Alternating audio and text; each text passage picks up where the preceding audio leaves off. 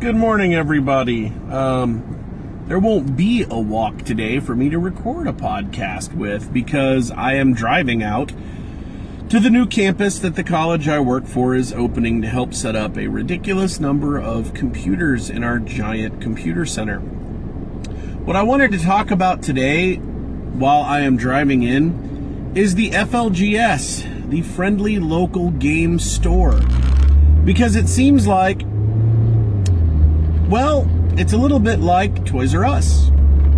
I remember as a child walking into Toys R Us, and there was 30 feet of G.I. Joe shelves and 30 feet of Transformer shelves. Use the left lane to take the Texas 45 West ramp, then merge onto Texas 45 West. And they were literally stacked to the ceiling because all the additional inventory was up on the tops of the shelves. In a quarter mile, slight left onto West Lewis Hanna Boulevard East. And if something was currently in production, it was there at the store. At any point after Empire Strikes Back, continue on Texas 45 West for 5 miles. If you wanted a Lando Calrissian figure, you went and you grabbed a Lando Calrissian figure. Nowadays, whenever I attempt to buy toys and action figures for my kids, I have to hunt for them. You know, I was trying to get all 5 lions for Voltron for Christmas. And one particular lion was hard to find. And if I went on Amazon, it was double the MSRP. So I had to keep hunting till I found a brick and mortar store that had it, or I had to pay collector prices for something that was technically currently in print. It's frustrating. And that goes for most toy lines, and it goes for role-playing games. So here's the conundrum. The FLGS is not just the place you go to buy games, right? However, that function, buying games, has become a little difficult in recent years. Because the first game stores, I talked in the last podcast a little bit about King's Hobby. That was my FLGS when I first got into gaming. Now, they're pretty much trying to get rid of what little gaming inventory they have, and some of it is very vintage, and get out, because there's no money in it for them anymore. But at the time, in the 80s, it was this wonderland of tons of different games. I found so many games at King's Hobby that I didn't even know existed. Pretty much pre-internet, all we had were the advertisements in the games themselves and Dragon Magazine or Stardate Magazine or, you know, some of the gamer mags that are around back then. White Dwarf, stuff like that. But it wasn't like it is today, where you can go out and find dozens of games you'd never heard of and be exposed to them. The game store was where you got all that. Nowadays, game stores only carry what sells. And for the owners, that makes a whole lot of sense. You don't want to buy inventory that's just going to sit on a shelf. My personal FLGS, the game store that I go to 9 times out of 10, is Rogues Gallery Comics and Games in Round Rock, Texas. Randy and Dave and their staff are awesome people. They will order whatever you want ordered, and they try to stock a fair amount of games, even some things that might be a little niche. You know, they've got a good little section of indie games.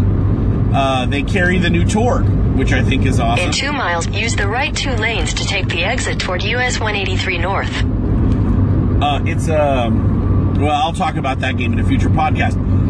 But what I'm getting at is that Rogues Gallery, as a not huge square footage wise game store, seems to actually have a better RPG selection than the Elephant in the Room, which is Dragon's Lair, in Austin. Now, D-Lair is also a store that I have a lot of affection for.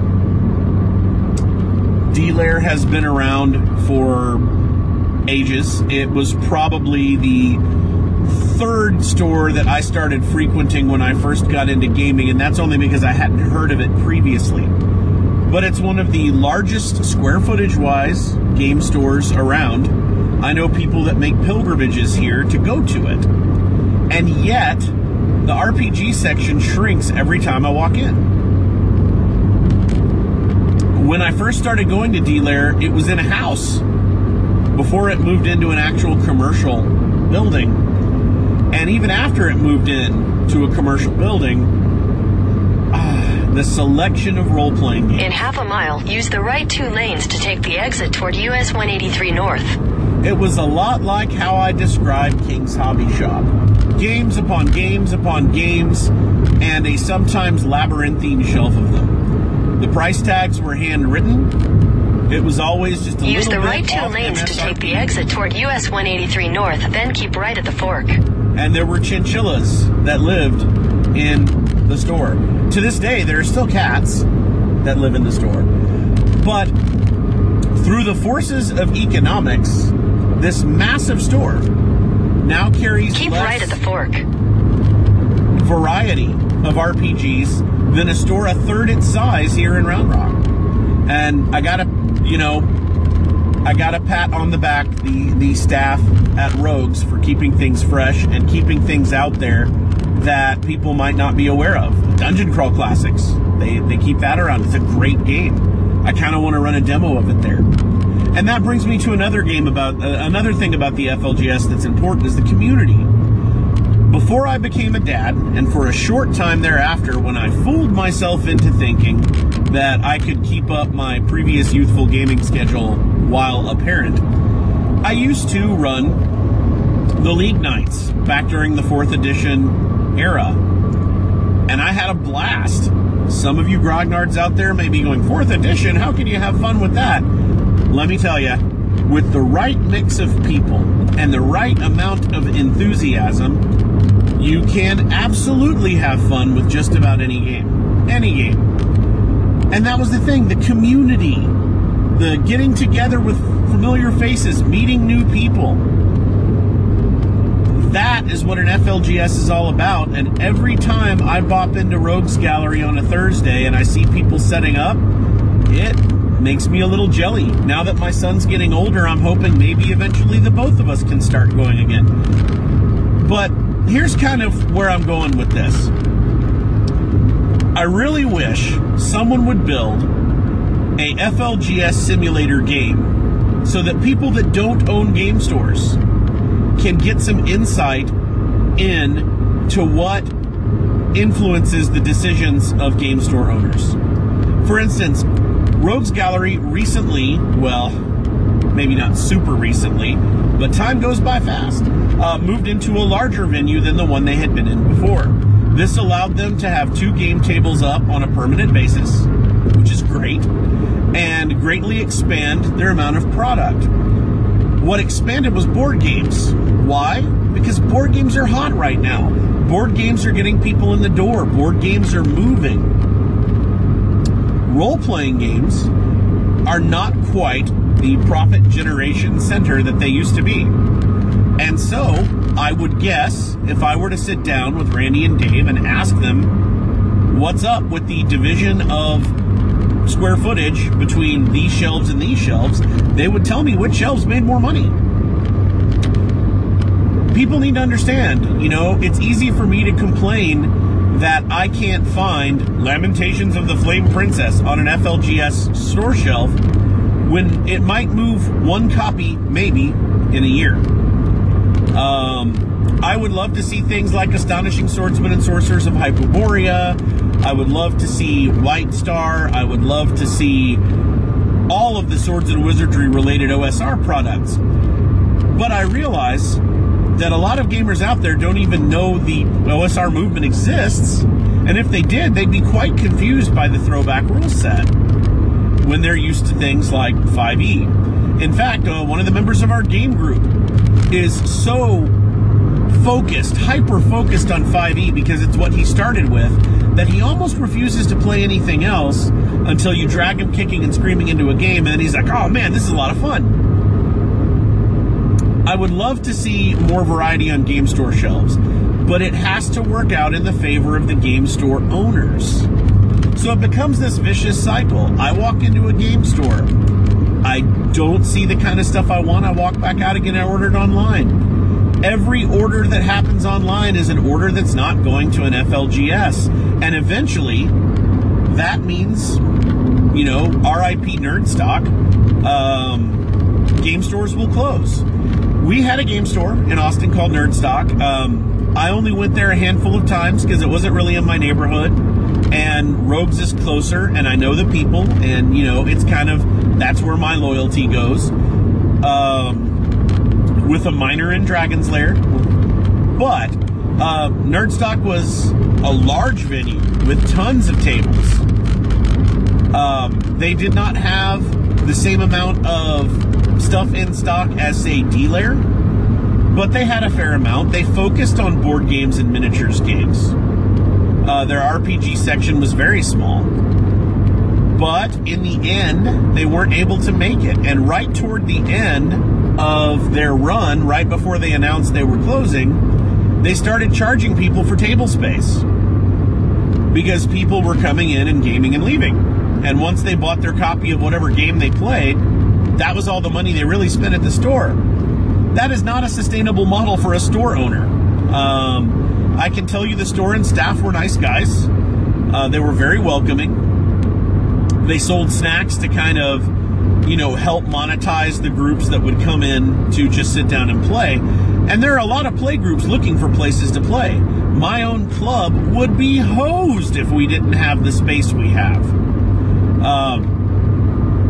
Because frankly, we're a larger group, and even if we wanted to go to Rogues Gallery, we simply wouldn't fit. And any of the other venues around Austin, either we would take up their whole space, like for instance Emerald Tavern, or they charge party rates for the rooms, like Pinball's Arcade. So it becomes this thing. You know, groups are looking for a place to go, but if you don't spend money where you go, if you buy all your stuff on Amazon, well, then the game stores are eventually going to fail. And so I really think there should be an Oregon Trail or Pizza Tycoon style simulator so that gamers can sit down and experience the frustration that game store owners must have. You know I'm constantly over the years popping in and going, hey, that new BattleTech box set that's out. Now, of course, that last time Catalyst got around to releasing one, which was like 2 presidents ago. But there's another one coming out, and I've already told the guys at Rogues, order me one of each of the 2 new starter sets. In fact, I may come back and tell you to order me 2 or 3 of each. BattleTech is a perfect example of a game that is not worth it for a game store to stock right now, because even though there are diehard fans, you've got to get new fans into the game. And it has been what the younger folks would call a hot minute. I'm still not quite sure what that is, but we'll use the phrase anyway. It has been a hot minute since there was a starter box on the shelf. The main rule book has been out of print for a while and is recently only coming back into print. The miniatures are kind of sporadically available. So most of the FLGSs in Austin have stopped carrying the game. With D&D, you can buy the starter box or the player's handbook. With FFG Star Wars games, there's a starter box for each flavor of the game and a starter box from The Force Awakens. Shadowrun has a starter box. You know, there are avenues to get people into these games, which will then sell product, which will then fund the game store. With BattleTech, it's been next to impossible to get people into the game because of the unavailability of these products. So in half a mile, use the second from the left lane to turn left onto San Gabriel Parkway. There are different market forces at work that help determine what a game store can and cannot stock while maintaining a profit margin.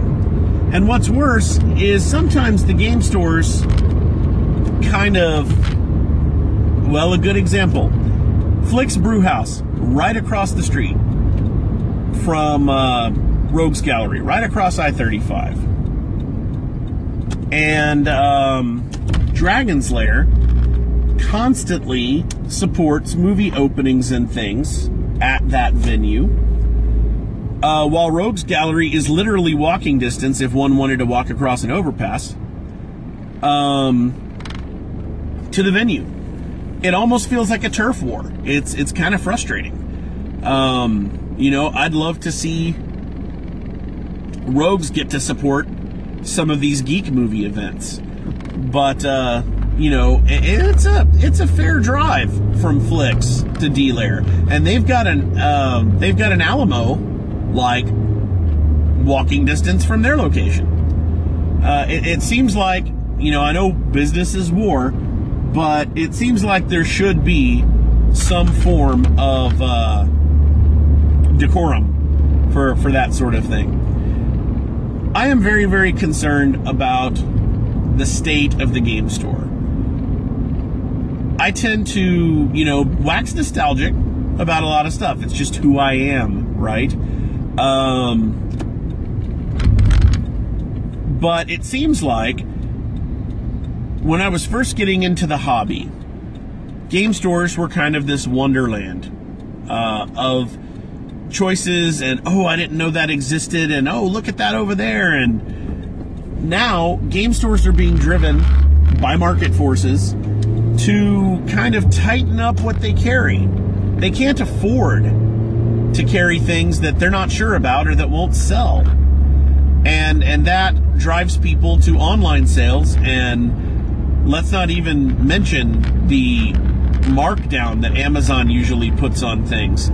You know, I've heard many gamers tell me, look, I can't afford to buy all the core books for XYZ game unless I go on Amazon where they're 40 or 45% off. Okay, you know, I kind of get that.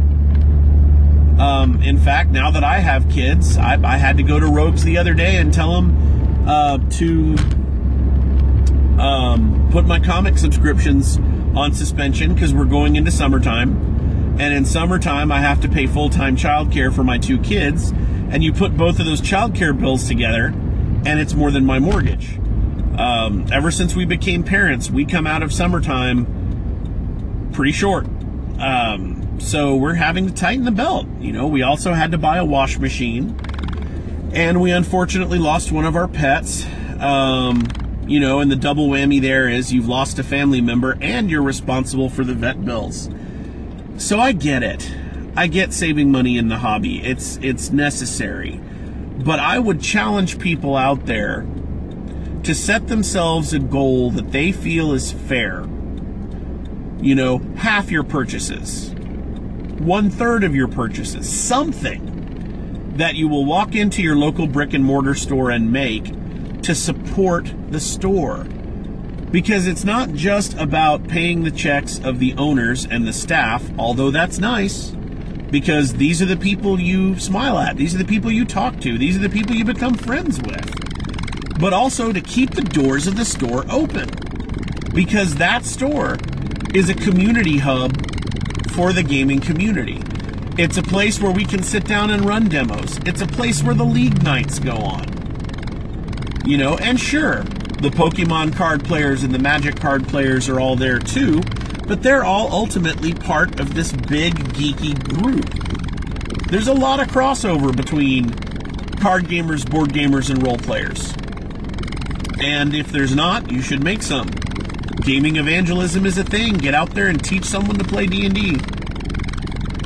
So, as I wrap this up, yes, I'm very sad that the game store of today isn't the game store of 1987. But financially, it really can't be. It's not that the game store owners aren't doing their best. It's they're doing what they have to do in an increasingly competitive market to keep the doors open. And I believe it's incumbent on us as a community to do what we can to support the game stores. Now, I have heard some stories from some game stores in a town about an hour and a half north of me. that they are not friendly to certain members of the community. They decide, you know, who is and is not welcome, who is and is not cool. And they have made life so difficult for a particular friend of mine that their game has been moved from the FLGS to a private residence. If your game store staff is acting like that, if your game store staff is not friendly, if they're not holding up their end of the bargain, then, you know, maybe you shouldn't shop there. But if you've got a crew like Rogues Gallery or Dragon's Lair are, or even Nerdstock, like I said, those guys were great the few times that we went in. Support them. Because if you don't, they end up the way Nerdstock did and close down. I don't want to see that happen to any of the other game stores that I love. Shout out to Gen X up in Bedford. That's a great game store because the owner seems to have a time portal to like 89 or 91 that all these used games end up in his boxes, and I have no idea how he keeps restocking this stuff, but that's completely out of the point. You know, I would love to see every game store with a healthy vintage section. I know Etten Games and Humble used to have a great one. Well, now they take it to conventions and sell their vintage stuff there. But if vintage isn't what your audience buys, then vintage is, you know, a waste of shelf feed. We could go on about this sort of thing all day. I am pulling up at the new campus, so I'm going to have to sign off on this one. But I just thought I'd talk a little bit about, you know, how frustrating it is to hear people bad-mouthing game stores because their prices are too high and I can just get it on Amazon. And they don't realize that that's where our community is. That's where people are exposed to new things. You know, it's kind of like the gamer hobbies version of Cheers, you know. I know when I walk into Rogues and whoever's behind the desk smiles and calls me by name, I feel a little bit like Norm Peterson, right? It's my home away from home. It's a place I can go to shoot the bull about gaming for a while. And when I can afford to, I definitely drop coin there. I have to say, if anybody's in the market for dice, check out the section that Rogues has now from Roll for Initiative. I love R for Eyes products. Their dice are slightly bigger than the standard dice. They are very well priced, and they come in these great sets with multiple dice of each type. And it'll even tell you on the back why they decided to put that many. This many D4s for magic missiles, and this many D6s for rolling up characters. It's pretty cool. Plus, you can occasionally find some gems. I heard about Fiasco from the staff there. And in return, they're open to suggestions for games that you think they might stock. Again, I need to make a mental note to talk to them and see if anybody's demoed Mutant Crawl Classics or Torg at the store, because I'd love to make the time to do that. Anyway, support your friendly local game store as best you can. You know, nobody's asking you to spend money you don't have. And if you really need to play 5e and you want to score that player's handbook on Amazon, well, that's a decision you're going to have to make. But just remember that if people stop purchasing things at game stores, we will lose the game store. And that will be a terrible thing for our community. Anyway, I'm here at the college, so I am signing off. And I hope everybody has a great day. We'll see you in the next episode.